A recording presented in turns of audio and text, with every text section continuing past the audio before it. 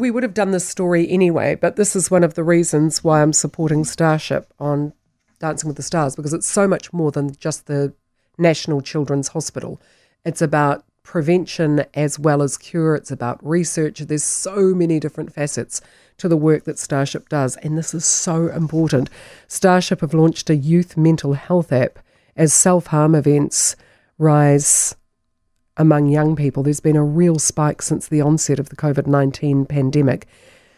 I wouldn't believe it unless I'd heard the stories from parents on this very show.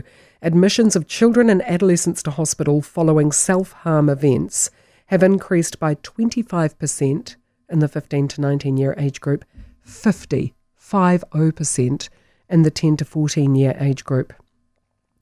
More than 5,600 young people presented to hospital emergency departments around the country with self-harm in 2021 alone. That's how desperate and despairing our young people are. Founded on the premise that it takes a village to raise a child, the app is designed to help young people take control of their mental well-being by connecting them with a network of trusted individuals, friends or whānau, called Buddies. Starship child psychiatrist and paediatrician Dr. Hiran Thabru is the app's clinical lead. He joins me now, and a very good morning to you. Kia ora, Kay. Lovely to talk to you. And to you. So this has been worked on for some time, hasn't it? That's right. So we've been working on this for about the last 2 to 3 years.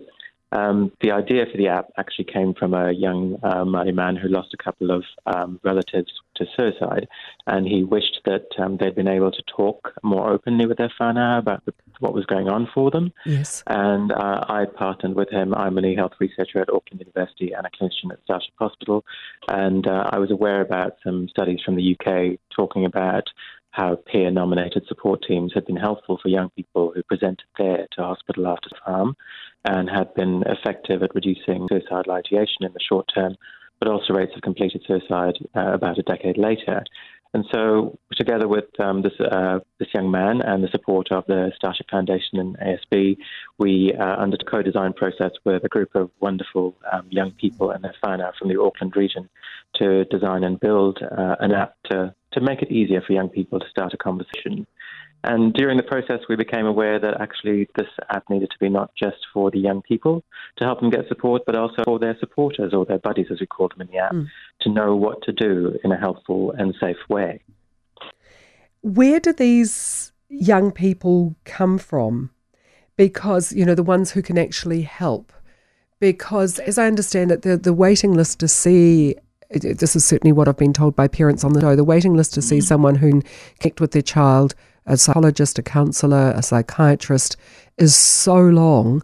So how can you train up people to be able to offer meaningful support in such a short time? So we know that, young people in New Zealand have experienced self-harm, a large percentage have experienced self-harm for a long time. So the Youth 2000 series of studies that was done over the last 20 years has consistently showed that about a quarter of young people in high schools use self-harm as a coping mechanism for stress and mental distress. And those rates, as you pointed out at the beginning, have risen considerably in the last couple of years since the COVID-19 pandemic. But we also know that young people live with their families in whānau and they have friends around them who want to support them, and that when they're experiencing difficulties, they want to reach out to them, even though they might struggle to connect with them when times are hard because they're not sure how they're feeling, or because they're not sure if they might overburden people, or they're not sure how people will respond. Working as a clinician at Starship, when we see young people who present to hospital following self-harm, we know that we might recommend therapy to kind of help them learn about, how to better manage their emotions. But they're going home with their families and whānau, and they're the people they spend most of the time with. So an app like Village has been designed to help increase the level of support for people who might be waiting to access mental health services, but also to add an extra layer in addition to those who might already be receiving face-to-face clinical care, and to equip the people around them to feel more confident in supporting them. And I think that's it. A lot of parents and friends don't know what to say. They don't want to say the wrong thing, and then they don't say anything, and then that's even worse. It can be hard, and I think these conversations are awkward. And I think if you do them in a professional capacity, you get more used to asking young people directly about what's going on. And when they trust you, they do tell you very openly what's going on, and they can guide you as to kind of how to help them.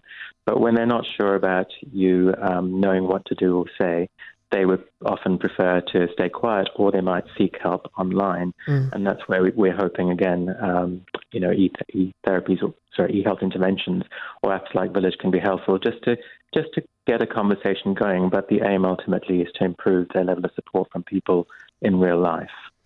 What is it that makes a 10 to 14-year-old lose hope when they present with self-harm at hospital? Are they trying to end their lives?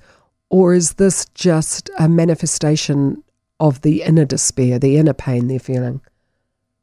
For the majority of young people and adults who engage in self-harm, it's a behaviour that's designed to reduce mental distress. It's not usually geared towards ending one's life. Right. But for a subset of them, that absolutely will be the intention. And it's not always possible to tell at face value, what might be going on. So usually what we would do is try and understand, get a young person into services to get them help, and also try and help their family know what they can do alongside what a therapist might be doing for them. But certainly we know that New Zealand has one of the highest youth suicide rates amongst developed countries and has done for the last decade. So there's also work in the suicide prevention space as much as there is in terms of improving the quality of care for young people who might be harming themselves because of mental distress. Is it COVID, or what is the trigger? Is there anything, or is it individual to each child? COVID is definitely responsible for some of it. I think the pandemic has posed psychological challenges for people worldwide, and more so for certain subgroups like young people who just happen to be more vulnerable because they're going through a stage of life where they're having to do many things, manage with their body changing, deal with more complex social relationships, work out their identities.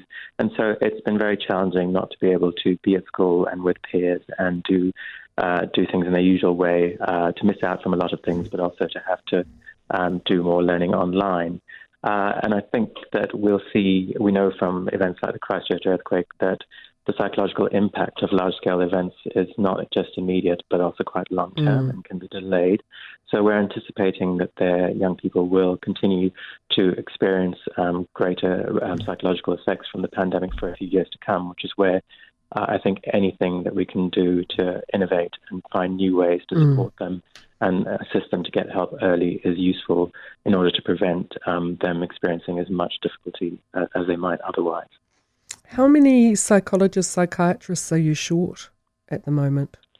I don't know the exact number of staffing of psychologists and psychiatrists, but I think nowhere in the world has the number that they absolutely require for the population. And I know that the current government is working on improving primary mental health services and school-based mental health services, which I applaud, as these are essential for upstream prevention of mental distress and other things.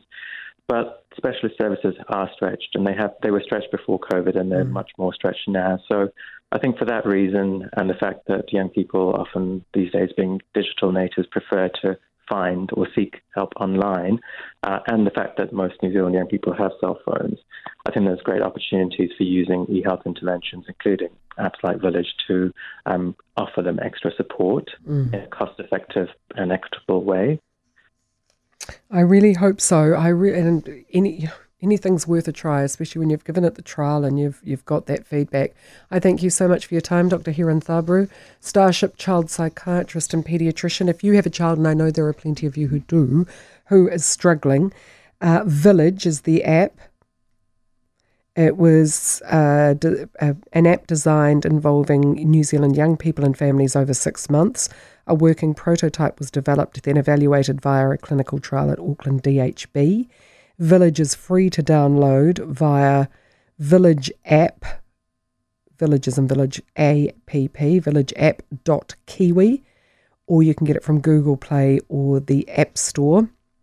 And this is one of the many, many reasons I'm willing to humiliate myself on the television dancing, trying to raise awareness of what Starship Foundation does and trying to raise money for so many different projects that they're working on. News Talk